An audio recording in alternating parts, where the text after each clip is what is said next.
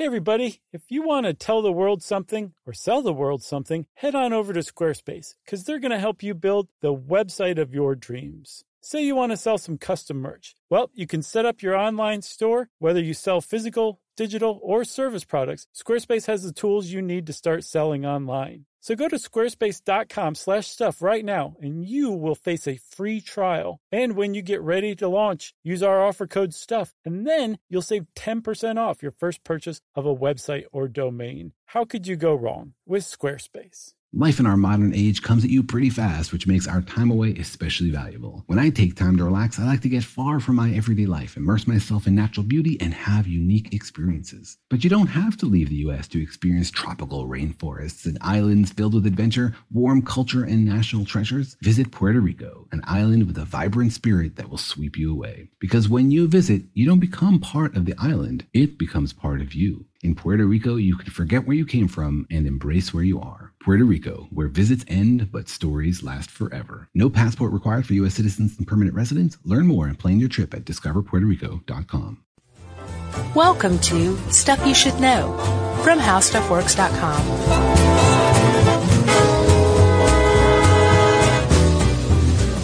Hey, and welcome to the podcast. I'm Josh Clark. There's Charles W. Chuck Bryant, and there's Jerry. So it's Stuff You Should Know.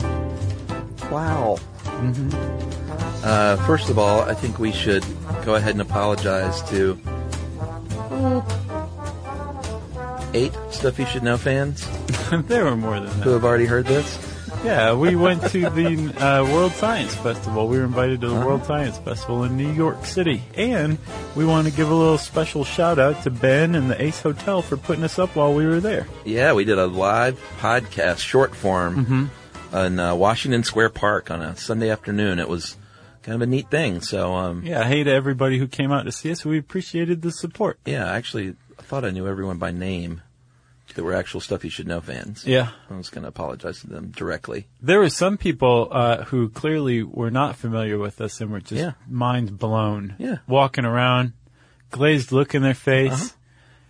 They look kind of defeated. I was like, oh, you like Stuff You Should Know now. Yeah, I had a couple of people come up and be like, hey, what do you guys do? This is neat.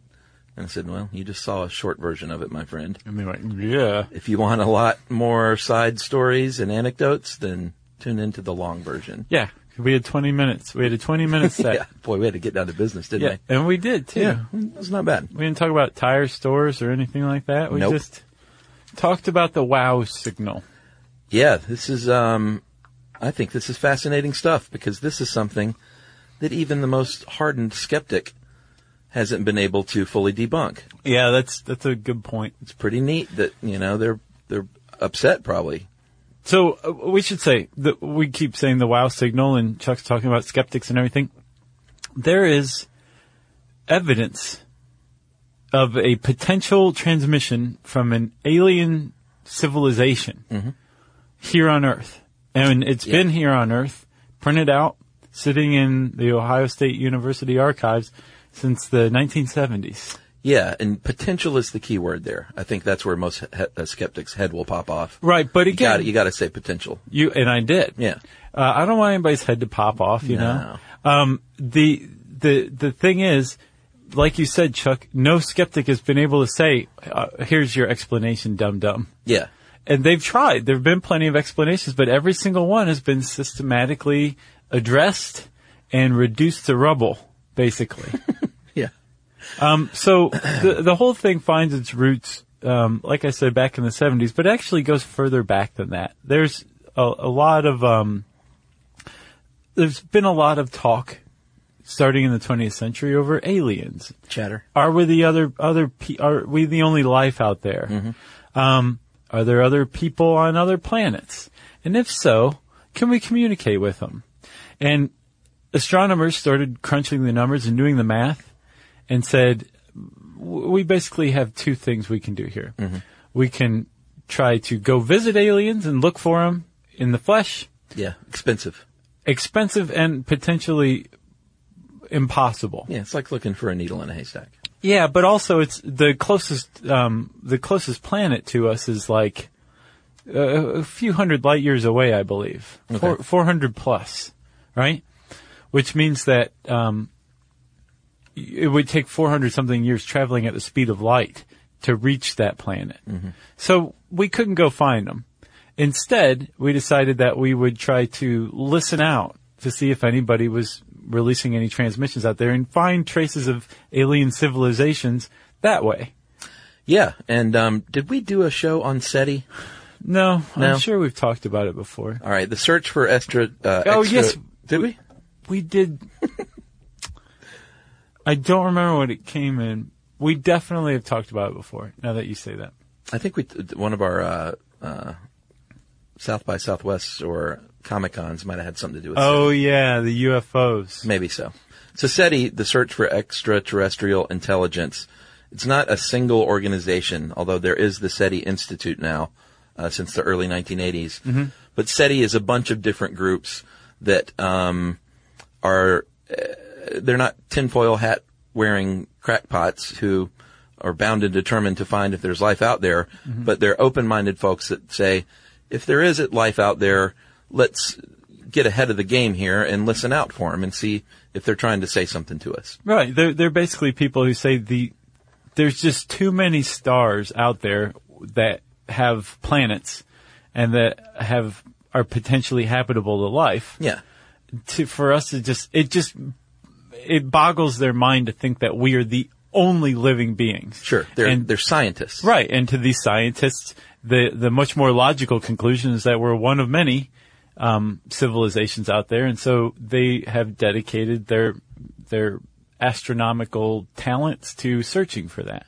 Yeah, and this all started happening in the early 1970s in earnest. And I think it actually started in the 60s in earnest, but with the Big Ear, it was in the 70s. Their SETI program. That's right. 1973, the Ohio State University Radio Observatory. I love that you laugh every time. They had something called the Big Ear, or had something called the Big Ear. Yeah. They needed a golf course, though. Yes, they did. So they got rid of the Big Ear. Even worse than that, the Big Ear Radio Telescope at Ohio State was demolished, not to build a golf course, but to expand an existing golf course. We need another 9 holes. Right. We need another clubhouse. Well, I think the Big Ear had seen its best days by that point. So don't feel bad for the Big Ear. I still feel bad for the Big Ear. All right. So 1973, the Big Ear starts scanning, listening for stuff out in outer space. Hence the name. And what would happen is, because it was 1973, it would print stuff out on a dot matrix printer, and student and assistant would take that printout of what it was listening to and take it to another volunteer, teachers, professors, and they would just basically look at all these numbers. Yeah, if you've ever page seen, by page by page. If you've ever seen the WOW signal, it's just numbers. 1s, 2s, maybe a 3 here or there. Yeah, it's the level of background noise in space. Exactly. So, a 1 is a blip, a radio transmission that was 1 time the intensity of the normal background noise in space on a particular frequency, right? Yeah. A 1 is nothing. Like, there's 1s all over the place all the time. There's 1s, 2s, and 3s. Yeah, very common stuff. Yeah. And so these poor astronomers who were donating their time to the Big Ear telescope were basically, they were analyzing this stuff. Yeah.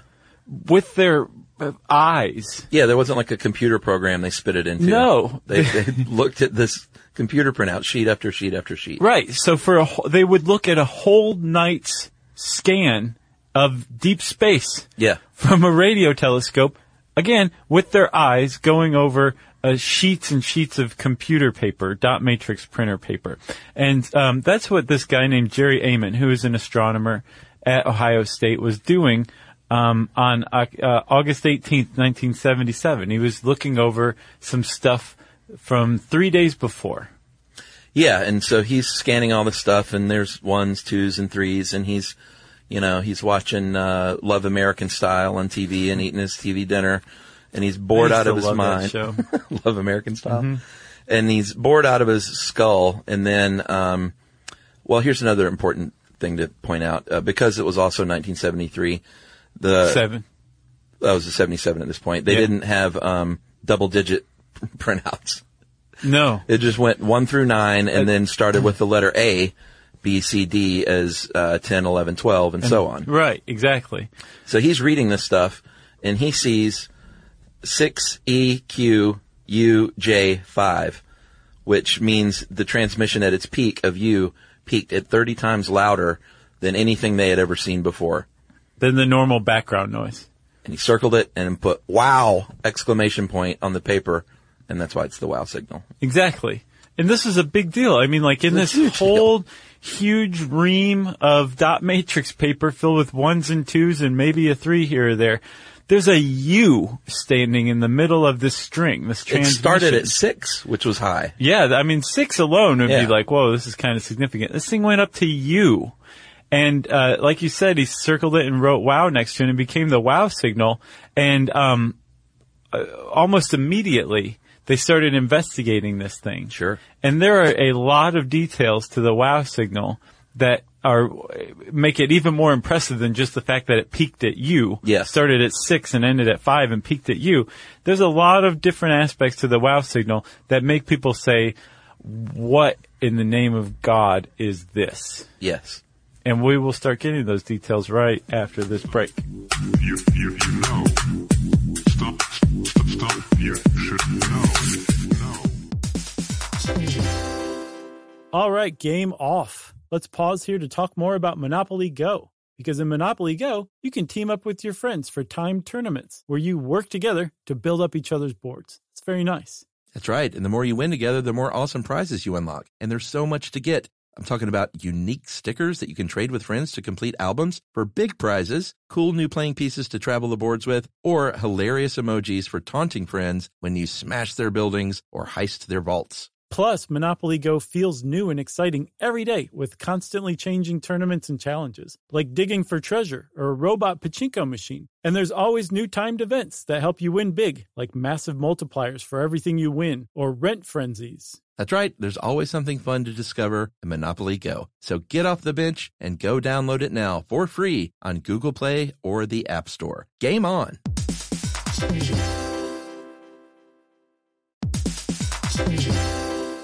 Hey everybody, it's time you heard about Squarespace. Squarespace has the tools you need to create and sell your own website. Whether it's an online course or custom merch, Squarespace has you covered. That's right. Courses is a great program. You can start with a professional layout that fits your brand, upload video lessons to teach techniques and skills, and tailor your course with a powerful Fluid Engine editor. That's right. With Fluid Engine, which is a next-generation website design system, by the way, it's never been easier for anyone to unlock unbreakable creativity. That's right. And don't forget the commerce side, because after that, you can charge a one-time fee, or you can even sell a subscription. Yeah, so turn your creativity into income with Squarespace courses. And right now, go to squarespace.com/stuff for a free trial. And when you're ready to launch, use offer code STUFF to save 10% off your first purchase of a website or domain. Squarespace.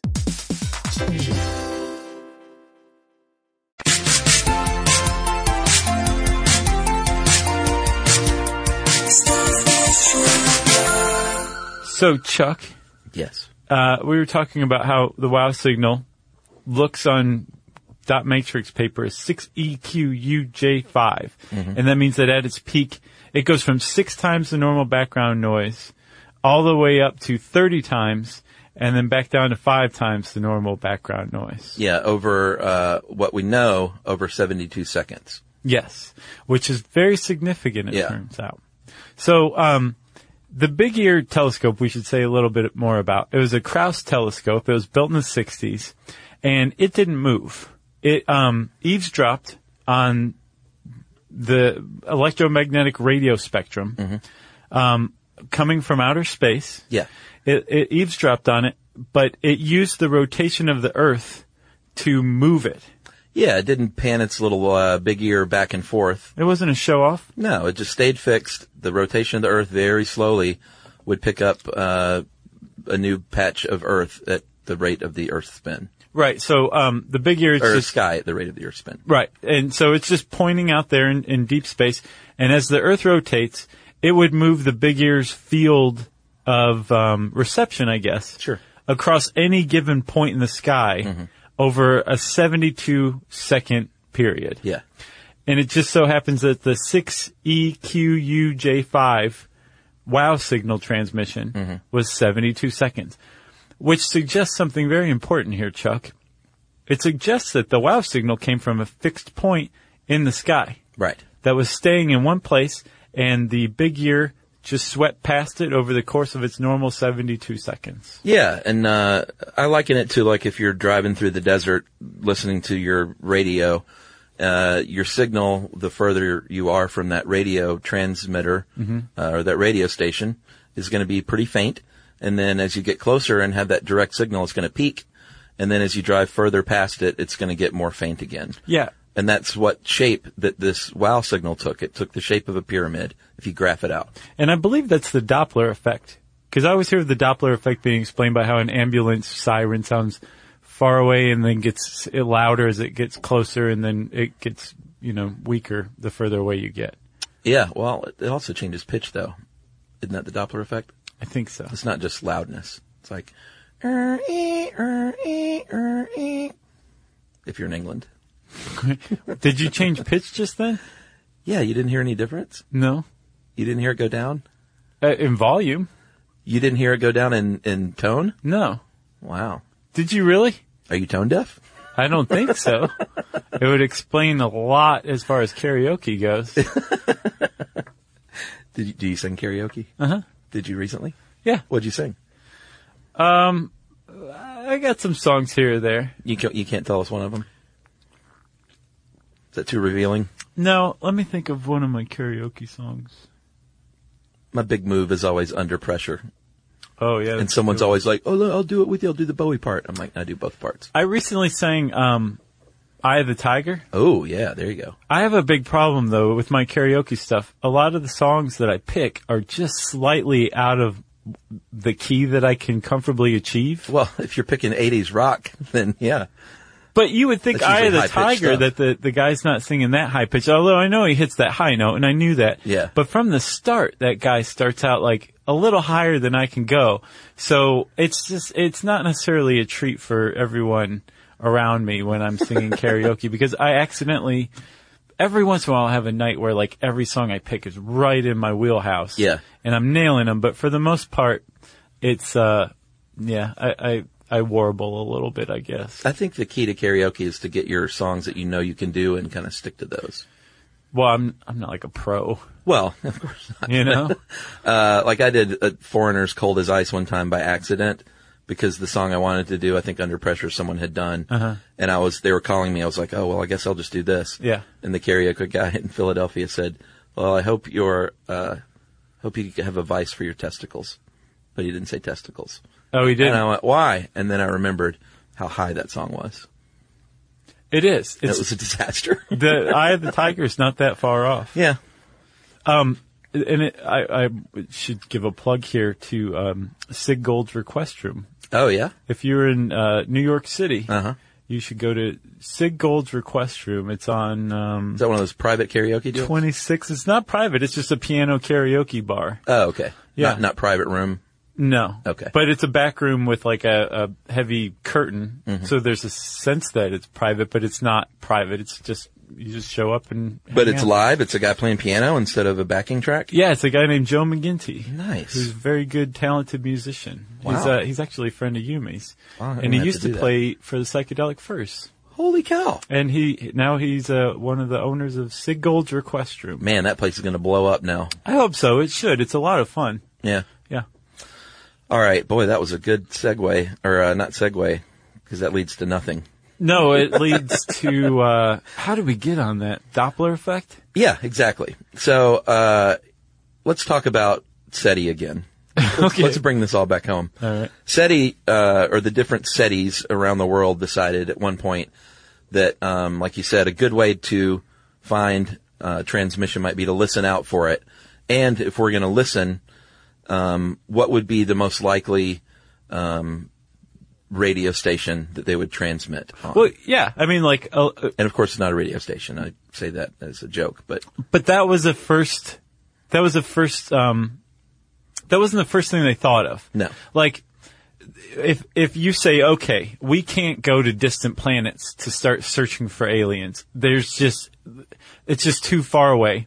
We would all die on the way there, right? Yeah, we're not going to wait for them to come down and play a Moog at Devil's Tower. Exactly. Instead, we're going to look for traces of them. Yeah, listen. How can we find? But listening wasn't immediately the thing. They started thinking like in different ways that you could find evidence of alien civilizations. And finally, what they settled on was if you're an alien civilization, you are probably familiar with the electromagnetic spectrum. So let's start looking there. Yeah. And they started looking at the electromagnetic spectrum to see maybe where you would find some sort of evidence of alien civilization. And they thought, how about the radio band?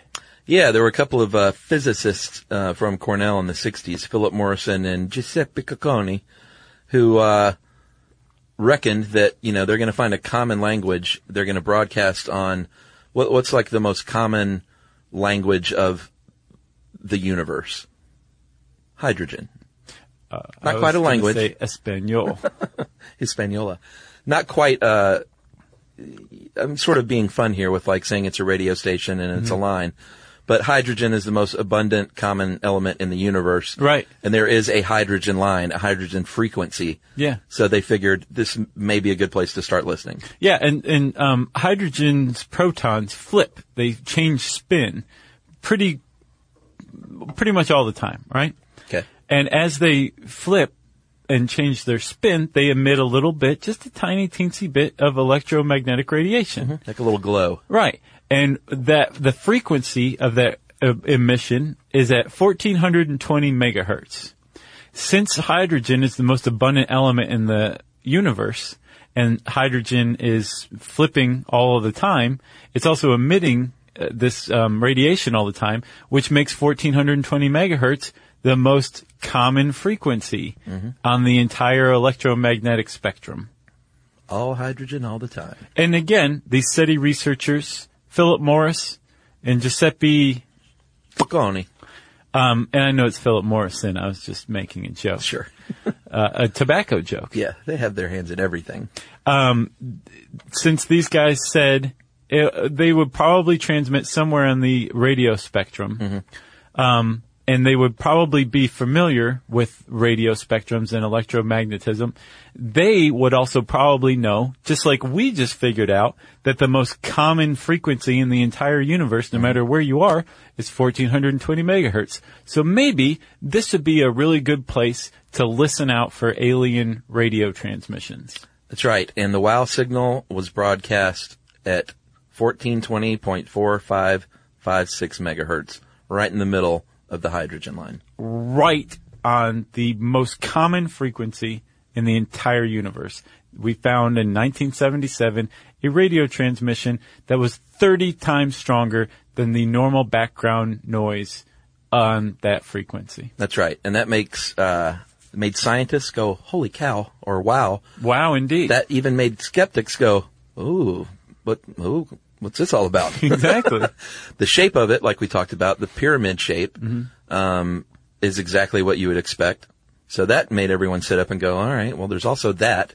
And then the sharpness, I know, is the third big reason that it just doesn't fit in. Right. Or it does fit in as an alien transmission. So there are tons of very powerful bursts here. There of radio transmissions, like quasars emit radio transmissions, and satellites. There's a lot of natural ones. I mean, oh yeah, sure. The natural ones though are very messy. They get spread across the band, the electromagnetic band. So if you got like a burst from like a quasar or something like that, you found it through the big ear. Yeah. It's going to turn up on, say, like channel 1420, 1430, 1440. It's going to spill over across the band. Yeah. They're very messy. One of the things that really makes the WOW signal so significant is that it was tuned, basically. It appears to have been tuned because it came through only on the 1420 frequency. That's right. It didn't spill over, and the big ear was listening to 50 channels. So imagine like your radio is tuned, or you have 50 radios tuned to 1400, 1410, 1420, 1430, and so on, right? Up to 1440 whatever that goes to, 50 channels out. The wow signal only came through on the 1420 frequency right then. So you've got the sharpness, you've got the fact that it was right in the middle of the hydrogen line, you have that pyramid shape, and everyone is wondering what the heck is going on. And right after this message, we will talk about a few reasons why it may not be an alien transmission. You know. Stop. You should know. All right, game off. Let's pause here to talk more about Monopoly Go. Because in Monopoly Go, you can team up with your friends for timed tournaments where you work together to build up each other's boards. It's very nice. That's right. And the more you win together, the more awesome prizes you unlock. And there's so much to get. I'm talking about unique stickers that you can trade with friends to complete albums for big prizes, cool new playing pieces to travel the boards with, or hilarious emojis for taunting friends when you smash their buildings or heist their vaults. Plus, Monopoly Go feels new and exciting every day with constantly changing tournaments and challenges, like digging for treasure or a robot pachinko machine. And there's always new timed events that help you win big, like massive multipliers for everything you win or rent frenzies. That's right. There's always something fun to discover in Monopoly Go. So get off the bench and go download it now for free on Google Play or the App Store. Game on!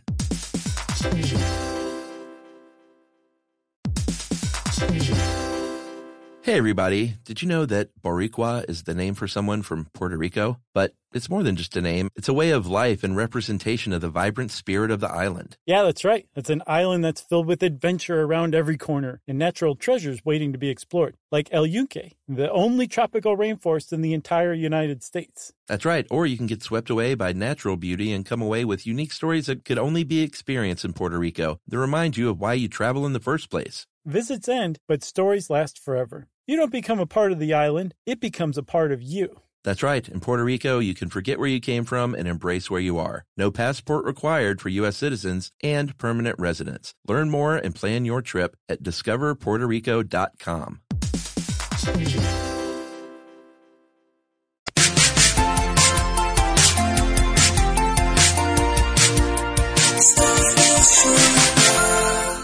All right, so we've made a bit of a case that there's something hinky that happened on August 18th, 1977. Right? Yeah, I think so. Pretty strong case. Sure. Of course, when you make a case like this, like they say, extraordinary claims require extraordinary evidence. Mm-hmm. Basically, what we've ended up with is this is some evidence, so you can't make like a full claim that, hey, this is definitely an alien trying to get in touch with us, because all we have is that 72-second burst. We haven't been able to find it since then, and we've looked or listened. Right, and just attending in an unexplained radio signal doesn't, I mean, it's not like the signal said, hey, we're broadcasting to you live from Kepler 43b. Right. We'll be seeing you guys in 2150 AD. Right, when we come down and take over your planet. It's going to be a bad day for you. Yeah. So there's, like you said, that it's not in and of itself a proven alien signal, but there are a lot of really unexplainable things that support the idea that that's potentially possible. There are a lot of people who have tried to put out explanations to the contrary, right? Mm-hmm. For one, they have gone back and listened to that same patch of sky over and over again, more than 100 times, and no one's ever picked up the wow signal again. Yeah, and I have, sure, it would be nice to go back to that same patch of sky and hear it again, but if it takes a lot of energy to beam a signal like that from deep space, it may have been a one-off. Yeah. Or, some people have theorized that maybe if you were an alien civilization, it takes so much power to broadcast in every direction, you might use more of a lighthouse sweeping method. And so it wouldn't be at that fixed point. It's just out there moving across the sky. Right. And, it just so happens that the Big Ear and this lighthouse radio beacon crossed one another at just the right time. At just the right time. That is a pretty good counter explanation or counter argument to that one. Sure. Another one was that it was some sort of transmission from Earth, projected and reflected off of like a piece of space debris. There's a lot of junk out in space. Yeah. You've seen Gravity. I've seen Gravity. Yeah. There's a lot of space junk out there, and it can reflect radio signals, right? Mm-hmm. But there's some real problems with that explanation as well. Yeah, because I believe that from Earth we don't transmit on the hydrogen line, correct? Right. It's protected. Like, you're not allowed to transmit on that because people are listening out for aliens on that line. So no bounce back. No. So even if you do have one jerk whose sole purpose in life is to mess with SETI scientists by beaming radio signals at 1420 megahertz, so that they'll get beamed back into space, even if there was somebody transmitting and it supposedly bounced off of space junk, there's still problems with that explanation too. Chiefly, the space junk would have to be moving in the same direction at the exact same rate as Earth in order to give the illusion that it was coming from a fixed point in outer space. Yeah. Because remember, the Earth would actually, it would have to be even more mind-bogglingly perfect than that. It would have to be moving at a rate that allowed the Earth to pass by it over the course of 72 seconds. Right. It couldn't just be moving at the same rate, or else the big ear would never. The signal, yeah. Exactly. So apparently Jerry Ammon was a skeptic of his own WOW signal. Yeah. And even he was like, that the space debris thing, it's just the probability of everything lining up like that is just so small that I hereby dismiss that. That's what he said. He did. And here's the thing. A few years later, I think in 1980, they actually developed a capability for this big ear and then other radio telescopes to move on their own. So in other words, if it would have locked onto that signal, it could have locked on and then counteracted the rotation of the Earth and really listened to see how long that thing lasted. Yeah, because we have no idea how long it lasted. We know it lasted at least 72 seconds, right? But no more than 24 hours, because it wasn't there the day before and it wasn't there the day after when the big ear went through and swept past the same patch of sky. Right. So it was they, a few years they went too over late. the data, believe me. Yes, they did. And like we said, they started listening for it specifically, the Very Large Array, the VLA in the mid-90s. And that is that in New Mexico, I think? Yeah, New Mexico. Okay. That has the power of 27 separate radio antennas, 100 times more sensitive than the big ear. And they specifically, this guy named Robert Gray, an amateur astronomer, went looking for it, pointed it toward Sagittarius, which is sort of the rough direction that the WOW signal came from. And again, he's like, I haven't heard anything since then. No. And that's another point that a lot of people say it was nothing, is that that point out in deep space, out in the sky, there's nothing there. Right. There's no planet, there's no star, there's no nothing. So what is some seemingly artificial radio transmission being broadcast from when there's nothing but space out there? Pretty weird. It is very weird. But again, every argument that's been made has been, you can make a counter argument to an irrational, reasonable one. So are we saying that that this was an alien transmission? Not necessarily, but it is still potentially a reasonable explanation given the evidence that the WOW signal presents. Yeah, I think the way I like looking at it is what Jerry Ammon said sometime in the 80s. He says, the best way I can think of it is that it was a tug on the cosmic fishing line. Doesn't prove that you have a fish on the line, but it does suggest that if you keep your line in the water at that spot, you might get a fish. So I don't know necessarily about that spot, but it was something that we can't quite explain. Yeah. And, keep the Very Large Array going. Like, keep listening. Keep watching the skies. You got anything else? Did we miss anything? Oh man, we could go on about SETI and all that stuff for days. Maybe we will someday. I think the official skeptics line is that, what did they finally say? The Skeptics Club? Yeah, the Skeptics Club. They said, an interstellar radio source of unknown origin is the official line. Mm. So of the Skeptics Club. Yeah, a big shrug of the shoulders, essentially. Gotcha. Yeah, so who knows? 6EQUJ5.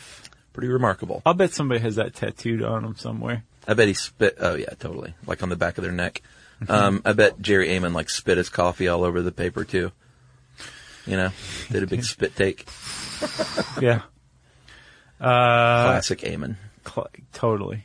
He's like the Jerry Lewis of astronomers. Yeah. If you want to know more about Jerry Lewis or the WOW signal or anything like that, you can type some words like 6EQUJ5 in the search bar at howstuffworks.com.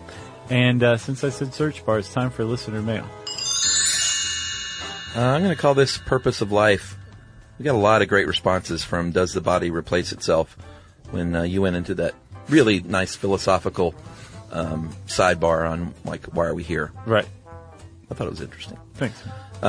Hey, guys, just finished my 4-month binge of all 700-plus episodes of Stuff You Should Know and wanted to write in about Does the Body Replace Itself. Towards the end, you discuss the purpose of life and why there can't be just a one or a few species if the purpose of life is to cycle carbon, etc. Speaking as a geologist, biologist, the Earth doesn't need life for anything. The planet would be just fine with no life and no carbon cycling. It would just look quite a bit different. Talking about the purpose of life like this is an easy and common fallacy that implies some need that's being filled.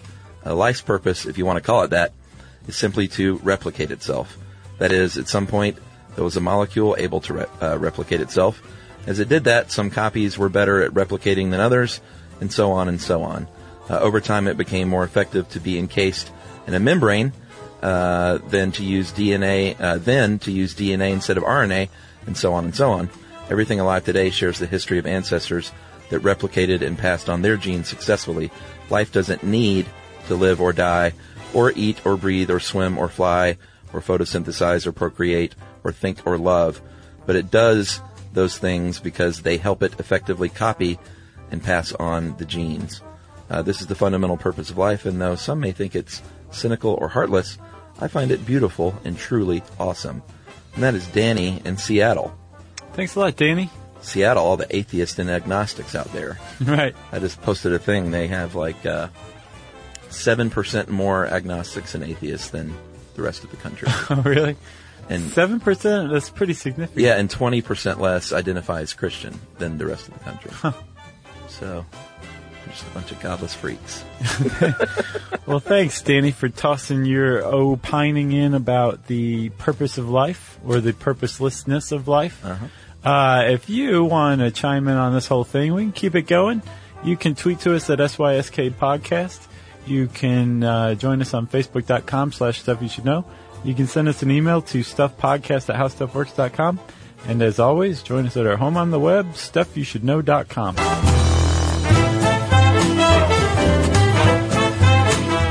For more on this and thousands of other topics, visit howstuffworks.com.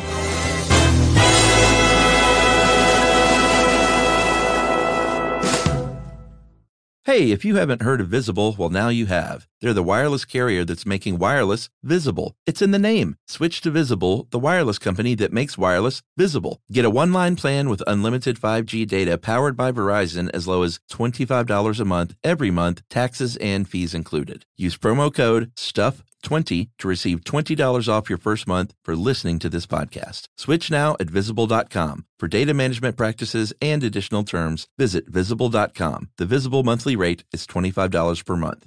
Childproofing people's homes is hard, but Duracell is making it just a bit simpler. Not only are they committed to educating parents, caregivers, and medical professionals about the importance of battery safety, they make the only lithium coin batteries with a non-toxic bitter coating to help discourage children from swallowing them. Duracell even features child-secure packaging designed to avoid accidental opening. Learn more at Duracell.com/powersafely. Available on 2032, 2025, and 2016 sizes.